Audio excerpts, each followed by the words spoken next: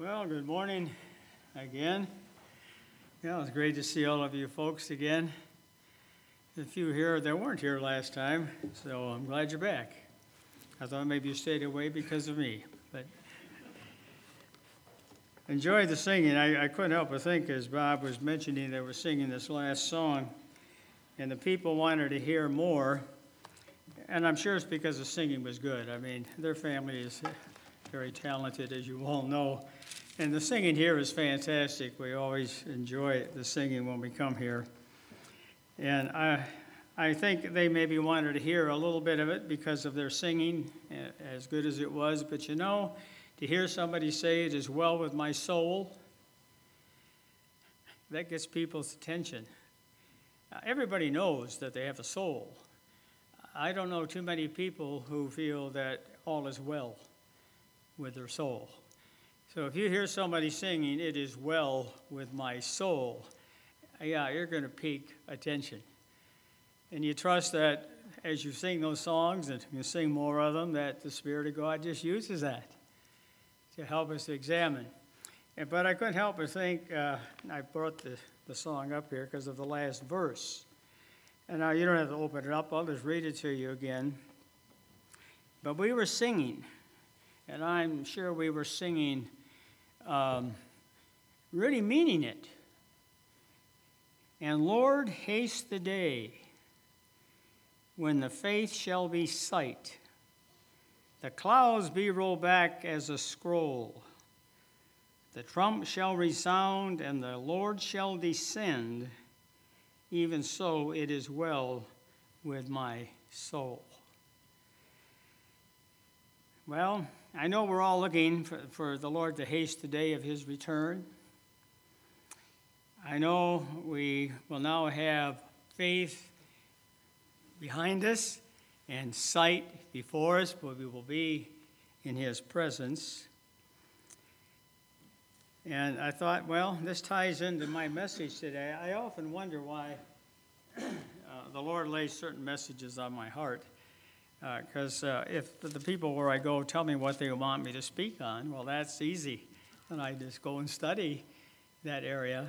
But when they don't tell me what to speak on, well, then I have to look to the Lord for wisdom and guidance and direction and pray that give me something that you feel would be of help to the saints of God. You know what's going on in their hearts and lives more than I do.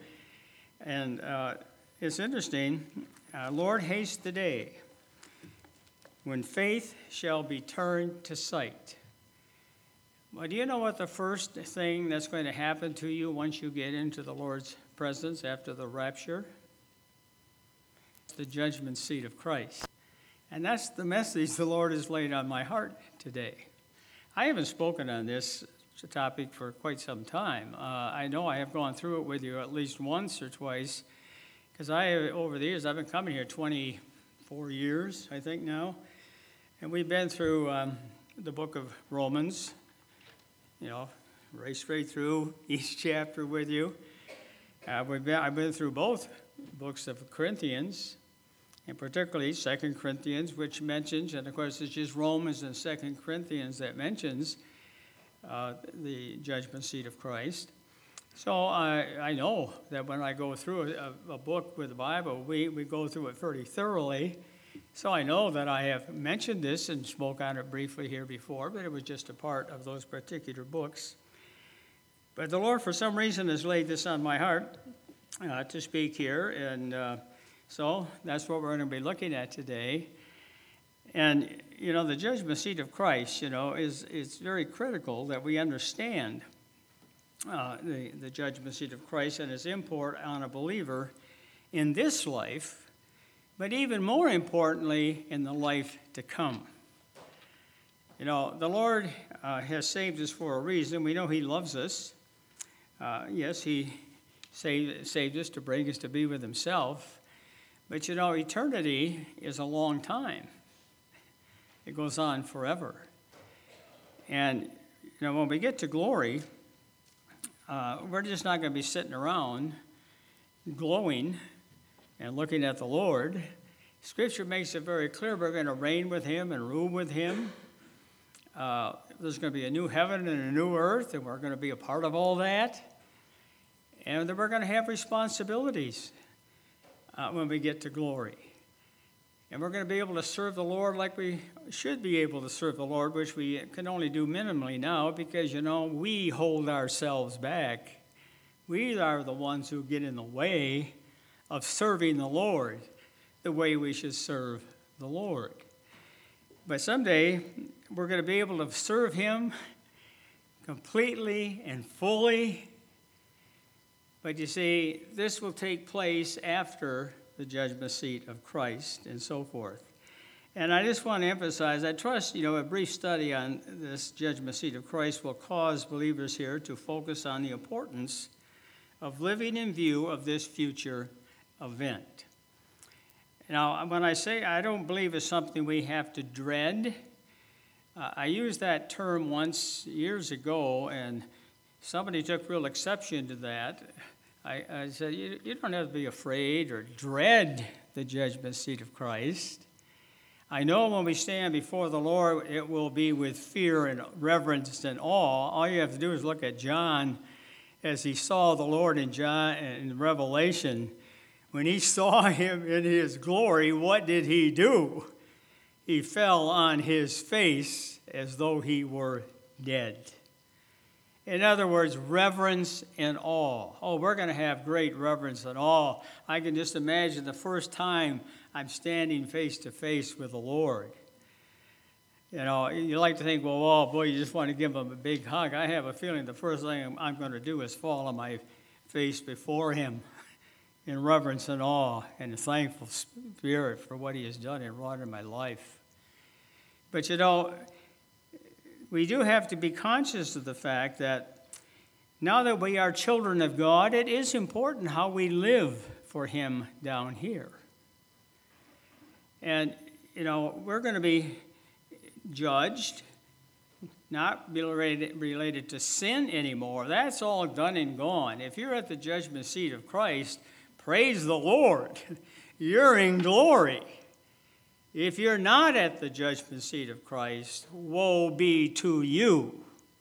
You will be at another judgment further down called the Great White Throne Judgment, and you do not want to be there. So, you see, it's not that I'm going to be afraid of Him when I'm standing before. I'm in glory with Him. But at the same time, that first glimpse and standing before Him, I'm sure is going to be a marvelous experience, but one of reverence and awe above all else, when you get to truly see this one and all He has done to make it possible for you to be there. The reality of the judgment seat of Christ is something that believers have to understand. And the question we ask ourselves, are believers whose sins are covered by the blood of Christ going to be held accountable for their thoughts, their words, and their actions? And of course, the answer is yes. And the two passages we're going to look at, just very briefly, let's look at the first one in Romans chapter 14. So just please turn there. Romans chapter 14. There's 3 little verses there.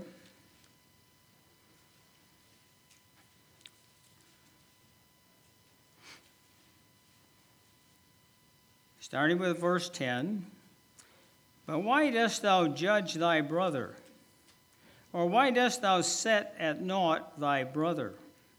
For we shall all stand before the judgment seat of Christ. For it is written, As I live, saith the Lord, every knee shall bow to me, and every tongue shall confess to God. So then every one of us shall give an account of himself to God. Now just keep those 3 verses in mind for more further study on your own later on. The second passage is in 2 Corinthians chapter 5. I'd like to have you turn to that. 2 Corinthians chapter 5, just verses 9 and 10. At this point,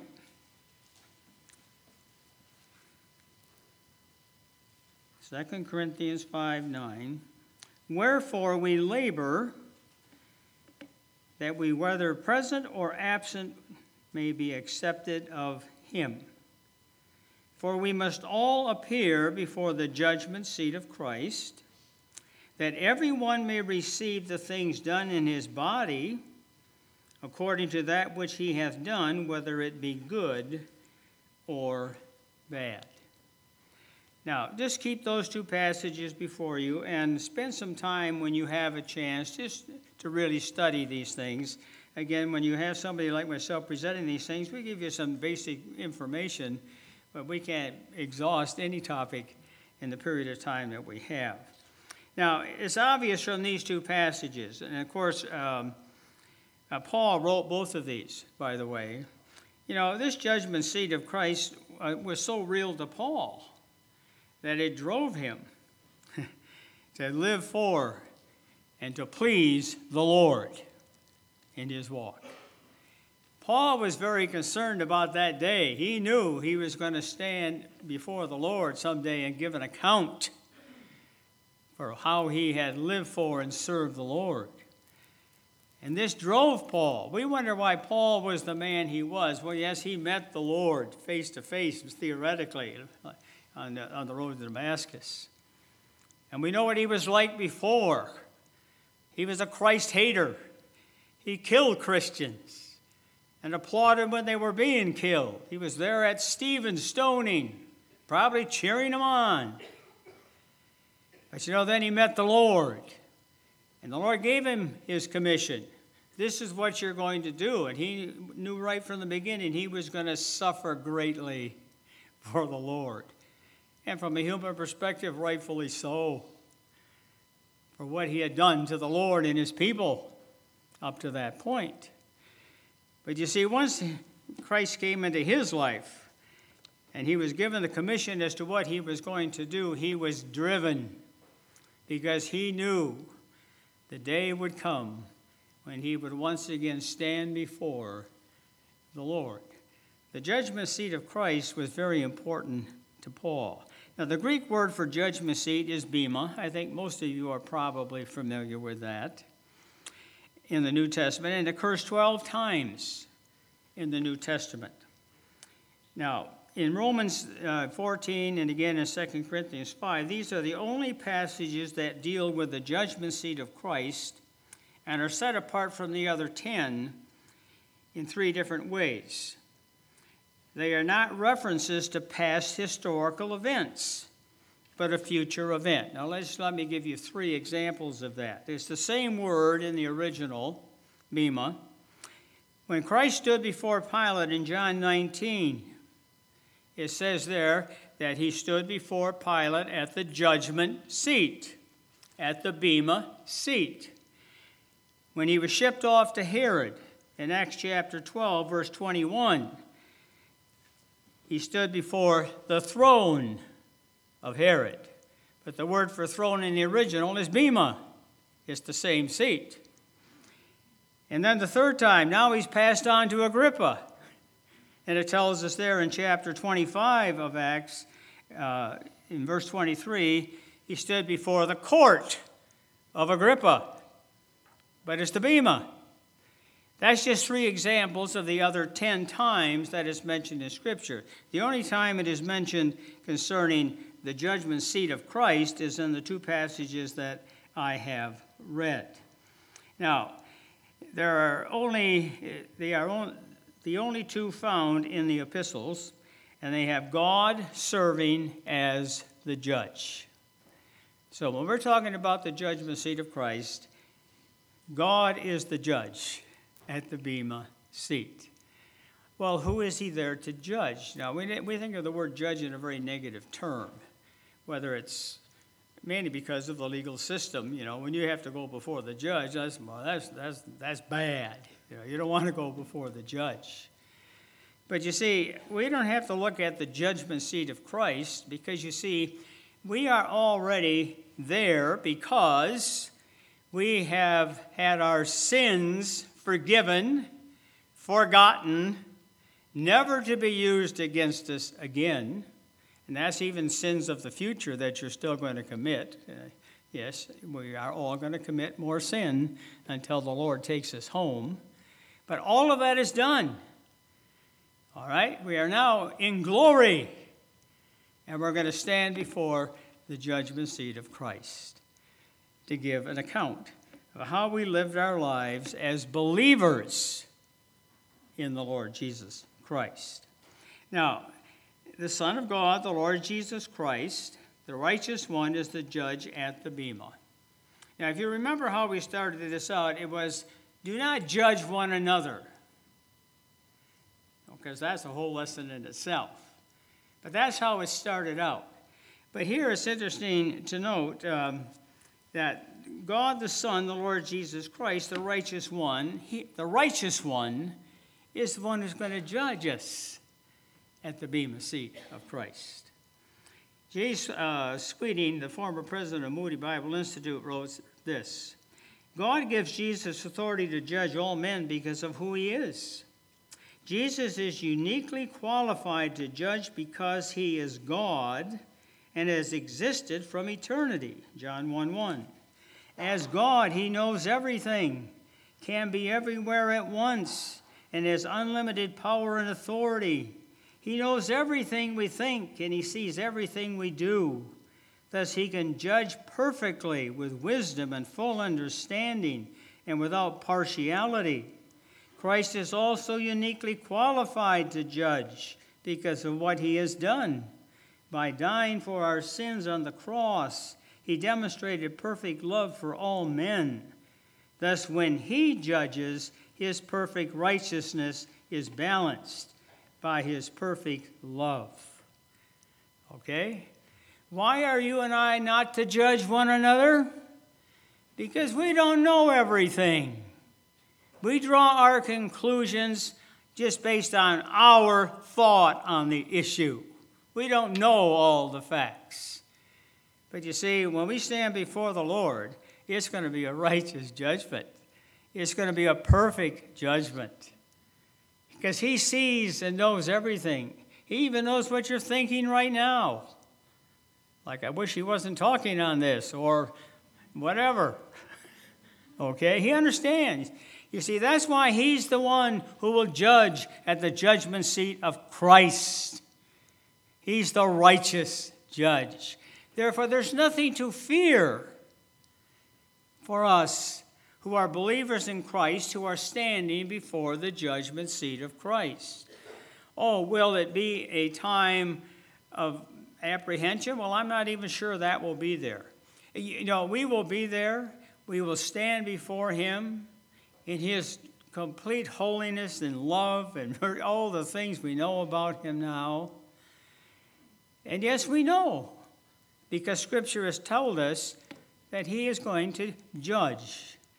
Okay? Bear forth evidence of why we should have gifts, and why we shouldn't get some for things that we have done. And basically, this is what we're going to have as we stand before the judgment seat of Christ.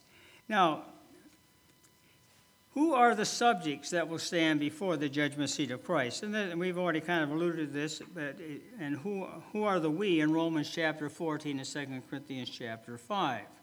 Well, Paul uses several phrases in the first 8 verses of chapter 5, and we're not going to read them, but I'm going to share with you basically what is revealed in those particular verses.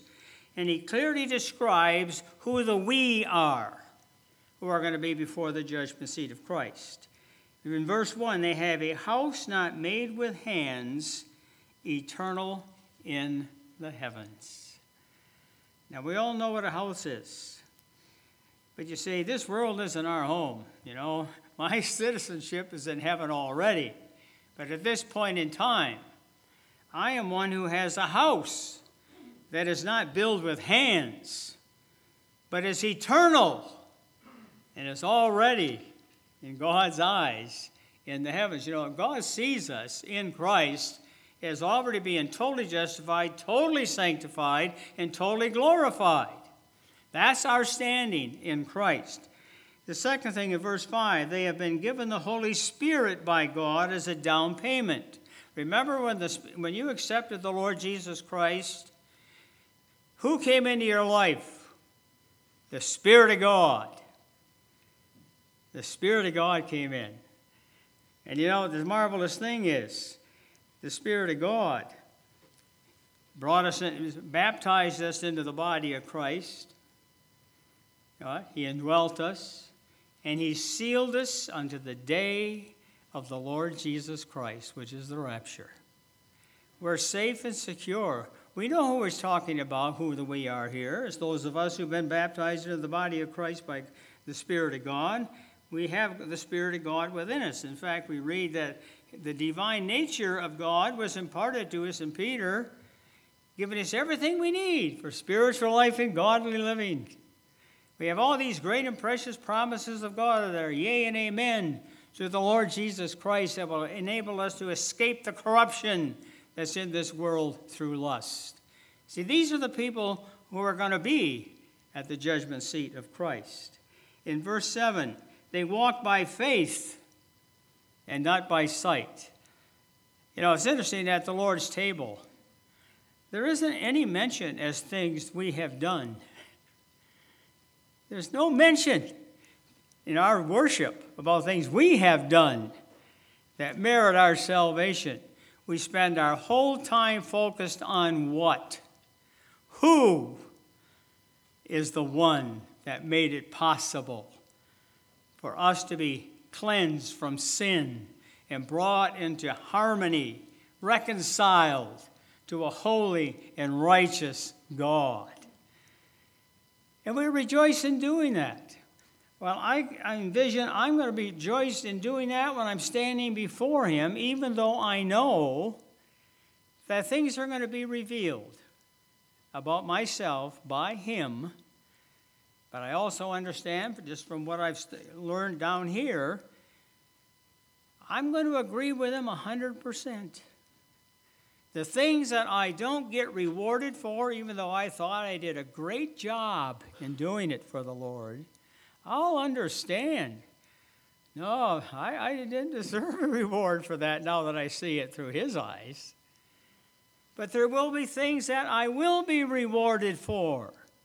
And many times I think things that we never thought we would be rewarded for because they were so insignificant, so unimportant, but we did it anyway. He knows the heart. And those are the types of things that are going to be revealed. We walk by faith, not by sight. They will be at home with the Lord when their bodies die, we are told. You know, Paul says, it's better for me, really, to be absent from this body and to be present with the Lord. But, if the Lord has work for me to do down here yet, well, then that's where I want to be. You see, the point is, it speaks in Scripture, who is going to be at the judgment seat of Christ? Well, those who will be at home with the Lord. So again, that's what I'm saying. When you think about the judgment seat of Christ, be thankful you're going to be there. Be thankful you're going to be there. Because you're in glory with him. And finally, in verse 8, they will be at home with the Lord. Oh, I guess I said that, when their bodies die. Now, these four descriptions can only be applied, of course, to the New Testament church, the body of Christ, which are Christians. Now, I know there's some who will debate that, but we aren't here to debate, and I just take God at his word. The bottom line is we know that the church, the body of Christ, are the ones who are going to be at the judgment seat of Christ. All right, now when will this judgment seat of Christ take place? Well, God's word clearly states that it will take place immediately following the rapture of the church. That's the very first event that's recorded in Scripture for believers in the Lord Jesus Christ. When we all get to heaven, we sing what a day of rejoicing that will be. And it will be. You'll be there. Just imagine the rapture taking place. Whether you're dead or alive won't make any difference. You're both going to feel the same way about it. In a moment, in a twinkle of an eye, you'll be changed. And you go to be with the Lord with a glorified body, like his glorified body. Well, we're not going to be him, but we're going to have a glorified body. No more sin. We're looking forward to that blessed day. To me, it can't happen any sooner than right now. You look at the world today, there's nothing down here for us. And it's becoming more evident every day. As believers in the Lord Jesus Christ, it's tougher and tougher to live in this sinful, wicked world because we know it's only going to get worse and worse and worse. So we look forward to that day. But Paul was motivated and emphasized that his desire to be pleasing to the Lord by an awareness of his accountability to God and by his desire to be rewarded. Paul was a faithful servant. But what drove him to be a faithful servant?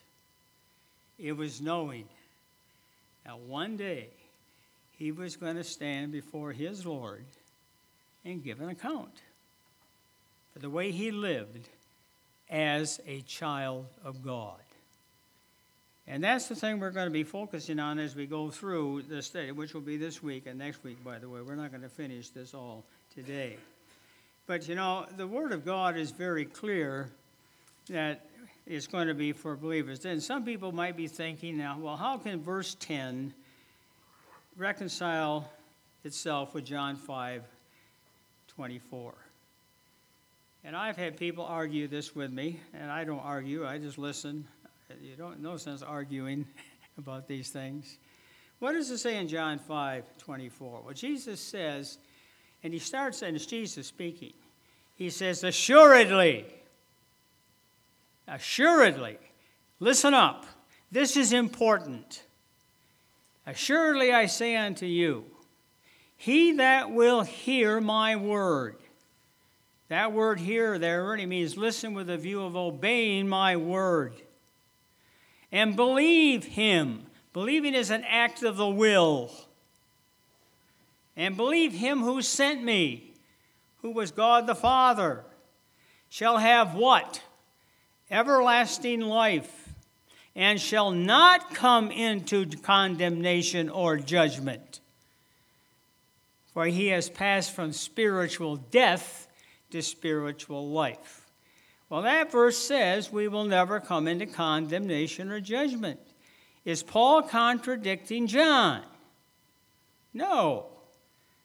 John is talking about eternal life in relationship to salvation. You need to be born again, born anew. You need this new life in Christ. You're dead in sin. And Jesus said, listen up. If you will believe in the one who sent me and what I'm telling you about myself, who I am and why I came, and what I'm going to accomplish in coming here this first time, you will have everlasting life. Well, now Paul's writing is saying, well, we're going to stand before the judgment seat of Christ. Well, are they contradicting one another? No, John is talking about your eternal destiny. John's talking about what you're going to be doing when you get to glory. Okay?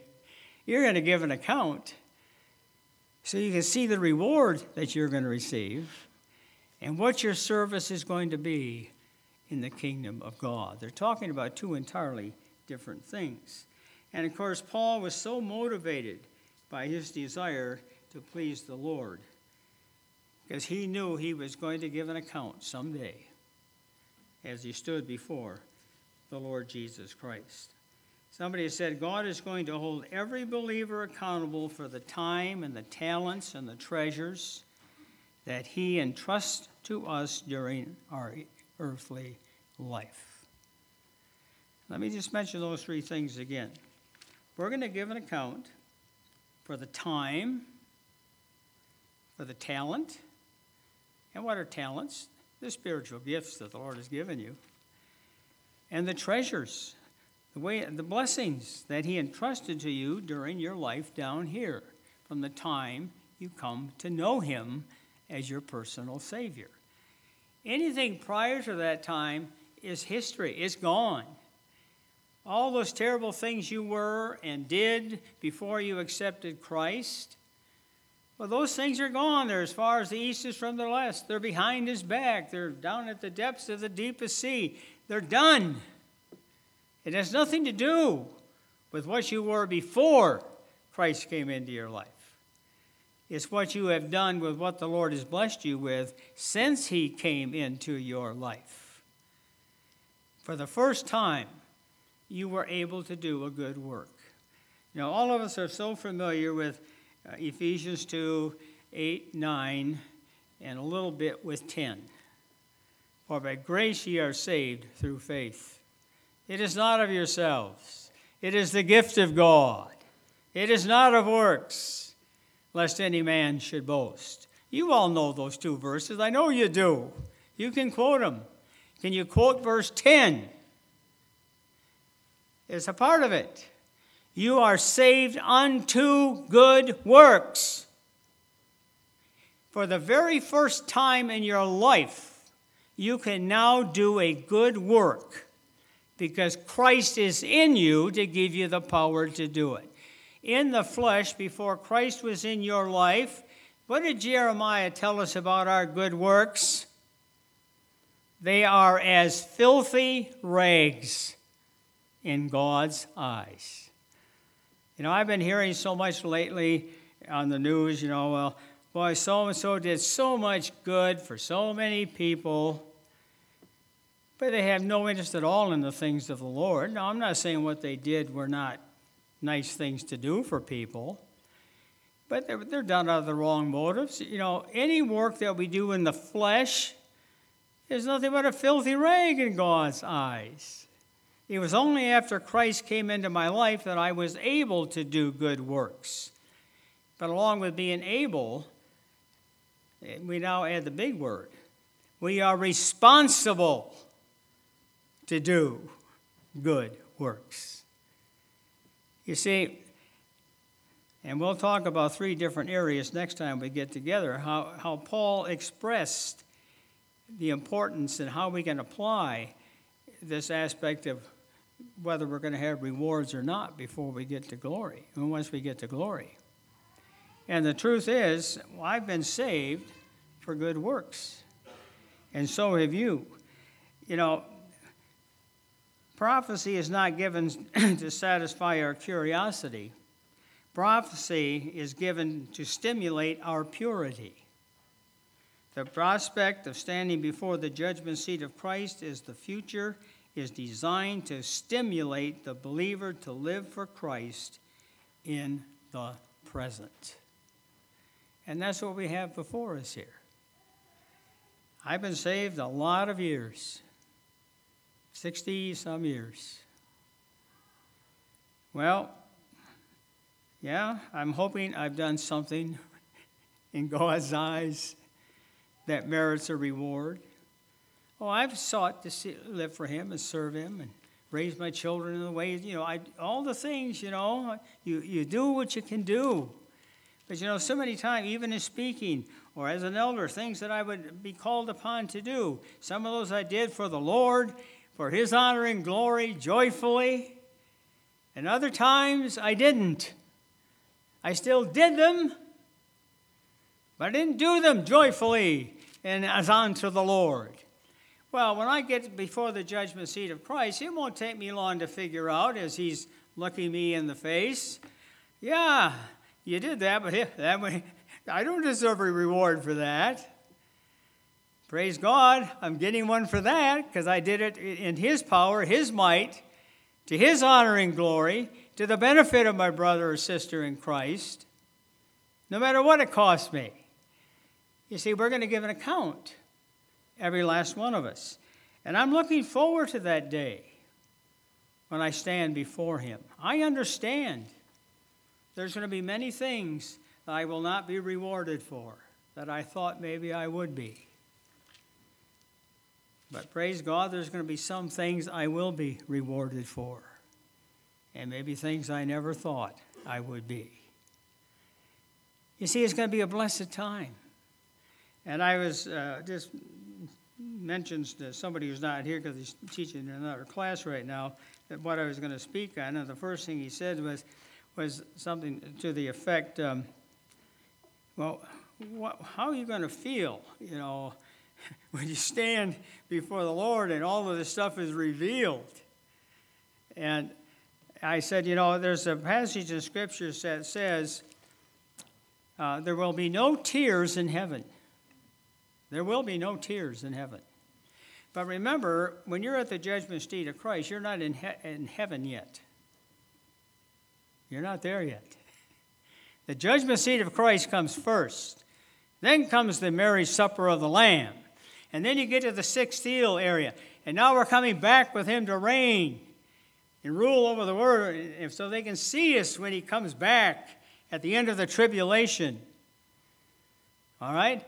But you see, it does mention that there will be no tears in heaven, but we also read in Scripture there's going to be a time when he will wipe away your tears and say, enter into the joy of the Lord. Now, it doesn't tell me exactly when that time is going to be, but as you just think about this and study and understand the judgment seat of Christ, to me, that's the logical place that there's going to be tears in these eyes in glory. Well, not because I'm disappointed in the Lord, and not because I'm disappointed with the gifts, rewards I received, but I will be reminded of all those things where I failed him. But he's going to wipe those tears away, never to be seen or thought of again, and now say, enter in to the joy of your Lord. It's just important for us to understand the judgment seat of Christ is a very important event. Now, just one other thing I just want to mention. There's two motivations involved as to why we're going to do this. First of all, it's a present motivation to the believer. If you are conscious, truly conscious, that you're going to stand before the judgment seat of Christ, as Paul was, what did it do for Paul? It motivated him to serve the Lord with his entire being. Now, was Paul perfect? No. There's incidences where Paul was not doing the right thing.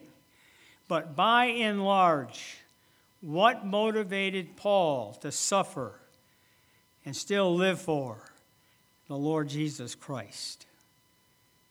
Well, it was the motivation because he knew someday he would stand before him again. He had already seen him once.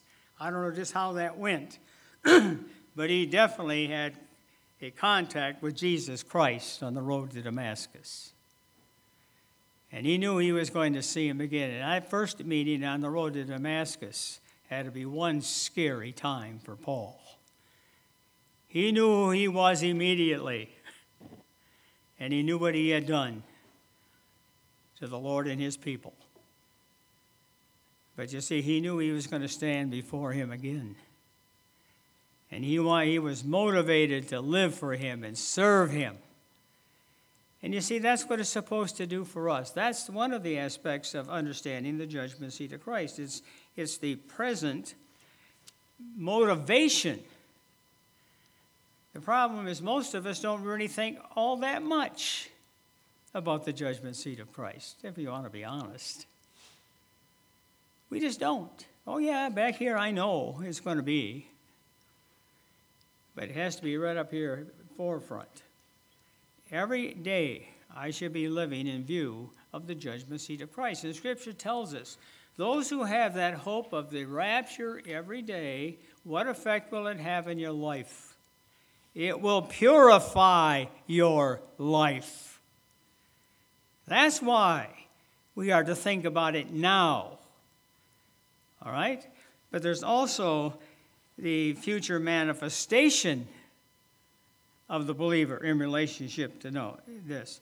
And it's interesting to note the word appear in Colossians, 2 Corinthians, 5:10, and the word appear, it means to make visible or to reveal. And the idea here is we will not only be present at the judgment seat of Christ, but we will also be revealed there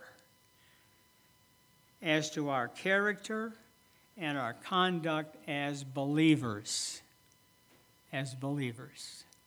Forget your sins before you were saved. That's done. But you see, once Christ came into your life, you are going to be held accountable for how you live now with Christ in your life, the Spirit of God in your life, who gives you the power to overcome the wickedness in this world and to live godly in Christ Jesus and to serve Him out of love and gratitude rather than out of obligation or whatever else it might be. And then the second thing is to recompense. Recompense means to receive back what is due to the believer, the things done during their earthly life. And this is what you want to focus on. I know it talks about the wood, hay, and stubble. Yeah, it's going to be there. But even that's going to be pushed aside and the tear wiped away for all that stuff you see. You thought you did for the Lord and you didn't. But the focus is going to be on what He's going to reward you for. I don't like to use the word repay, but recompense is to give you what you're due. He can't say, "Good, well done, good and faithful servant," unless you have been in some areas. And the truth is, you will hear those words. Not just for as many things as you thought you might get, but for the things that honestly you deserve to get. He will recompense you for those rewards. And, you look forward to that blessed day. And as you think about the idea here is to determine the degree and the nature of your rewards. And the idea is this: no loving deed, kind word, obedient, faithful servant will be forgotten. You may have already forgotten. I know I've forgotten a lot of things that I've done in the past that I'm sure I will get a reward for. Can't even remember those good times, all the good things. I remember the bad ones really more than I do the good ones. But see, the Lord sees both. Away with what stuff that I don't deserve, but I'm going to be recompensed for those things I did to His honor and glory.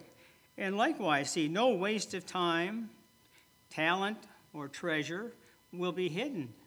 Reward forfeited.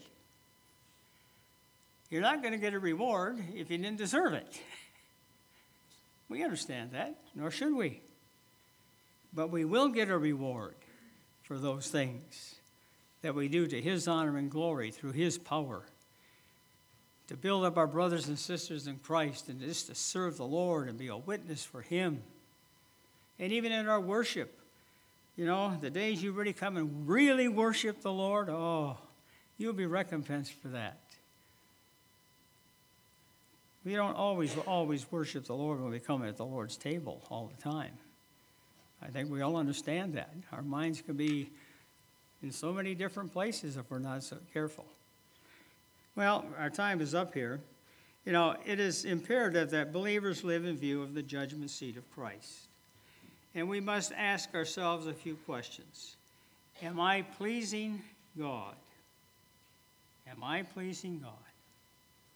Am I really to give account, or am I ready to give account to God? Would you really be happy if the trump sound today by the way you're living right now? Well, yeah, we would be happy because we believe in the Lord, but I want to be with the Lord. I remember the little saying in our house: don't be doing anything you wouldn't want to be doing if the Lord came. Don't be saying anything you wouldn't want to be saying if the Lord would come. Don't be with anybody you wouldn't want to be with if the Lord would come. Don't be in any place you wouldn't want to be if the Lord would come. All right, we have to be living consciousness of the reality of living as if this today could be the day. I want to go into the Lord's presence, doing the Lord's will and work in my life. Don't you? See, that's the whole idea why we speak on the judgment seat of Christ. It's not here to make you feel bad. You should feel good about it. You will be with the Lord. Yes, you'll give an account. And praise God, He's going to reward you for those times you were faithful. Well, I hope there's going to be more and more times of faithfulness in my life and less times of unfaithfulness as a believer as I look forward to the Lord's return. Well, what are the basis for judgment? Well, we're going to be looking at that time the next time we get together. And this question is best answered in 3 New Testament passages, 2 by Paul and 1 by Luke. And we'll look at those 3 things. What is the basis of the judgment? What are we really going to be judged on? Well, I can tell this lesson did speak to a lot of hearts. I can tell it by the looks on your face. That's good. It spoke to my heart the whole week. I'm studying on it this week. Because we all understand. Yes, we love the Lord. We want to serve the Lord. And we do serve the Lord. But are we doing it for the right reasons? Is it really to give Him the glory? Is it really to build up my brother and sister in Christ? Is the love of Christ really radiating in my life? I just trust and pray that this little thought will help us to focus on the reality. Yes, I'm looking for the rapture. I'm looking for it. I'm looking forward to standing before the Lord. I can't wait to see Him face to face. But I also understand that when I'm there, I'm going to give an account for how I lived from the day He saved me until the day He brought me into His presence. And that's all I'm asking you to do as well. So, trust the Lord will challenge our hearts with these few thoughts. Go home and read these over and study them yourself. And the next time we get together, we'll look at the 3 aspects of how things are determined, at least from the scriptural point of view. Shall we pray? Our gracious God and dear Heavenly Father, we just thank you and praise you again for your beloved Son, our great God and Savior, the Lord Jesus Christ. We thank you for your word is truth. We thank you for the Spirit of God that reveals the truth of God's word to our hearts. But we also are reminded, as we've been reminded this morning, that these things that you reveal to us that are to be true in our lives now that we belong to thee, that we're going to give an account of those things someday. And we just pray, Lord, that all of us will be able to hear loud and clearly, well done, thou good and faithful servant. But we also realize there are times in our lives when we think we are living for thee and serving thee, that we're doing it in the flesh. We're doing it in our own strength. And rightfully so, we will not be rewarded for those events. So Lord, just help us to seek your will, your guidance, your direction in our lives and our service for thee. We love you so much, Lord, and thank you for all that you have done for us, for all that you're presently doing, and praise God for all that you're yet to do. Part us now with your blessing and bring us to our various homes in safety. We ask these things in Jesus' precious name.